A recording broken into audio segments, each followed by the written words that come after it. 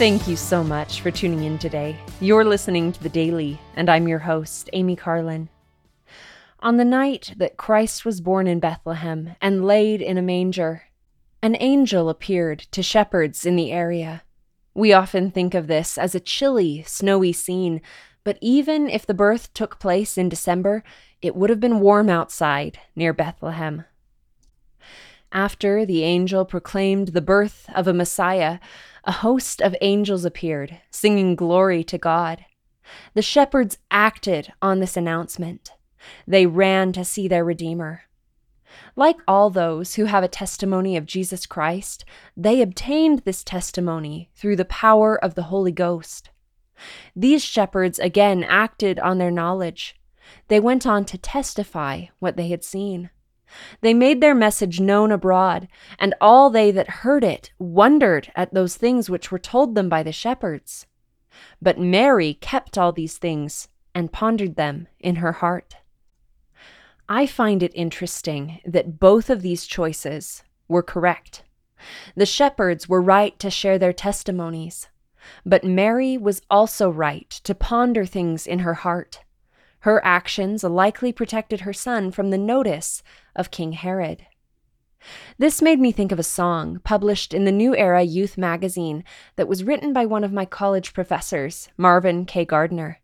It's called "And Mary Pondered," and it goes, "An angel spoke unto the Virgin Maid, All hail, thou blessed one, be not afraid, for God is with thee, thou shalt bear his son, the King forever, Israel's Holy One. And Mary said, Behold, the handmaid of the Lord. Now be it unto me according to thy word. And Mary kept all these things, and pondered them in her heart.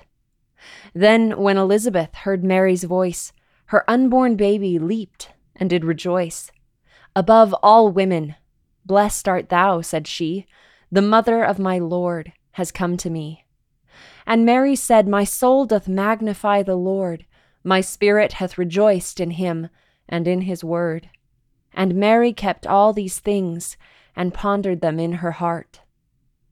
She gently laid her baby in the hay, and shepherds came to worship him and pray.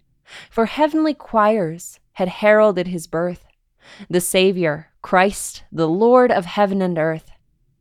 The humble shepherds rose and made it known abroad, and all who heard it marveled at the love of God. And Mary kept all these things, and pondered them in her heart.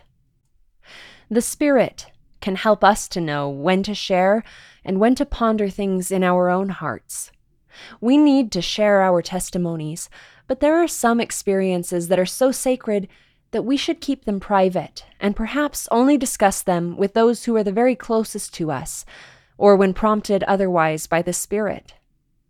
This Christmas season, let's remember to share our testimonies of the Savior.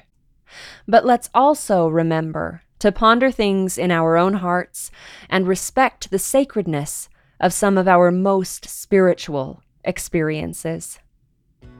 Thank you again for listening today. The Daily is brought to you by the Church of Jesus Christ of Latter-day Saints.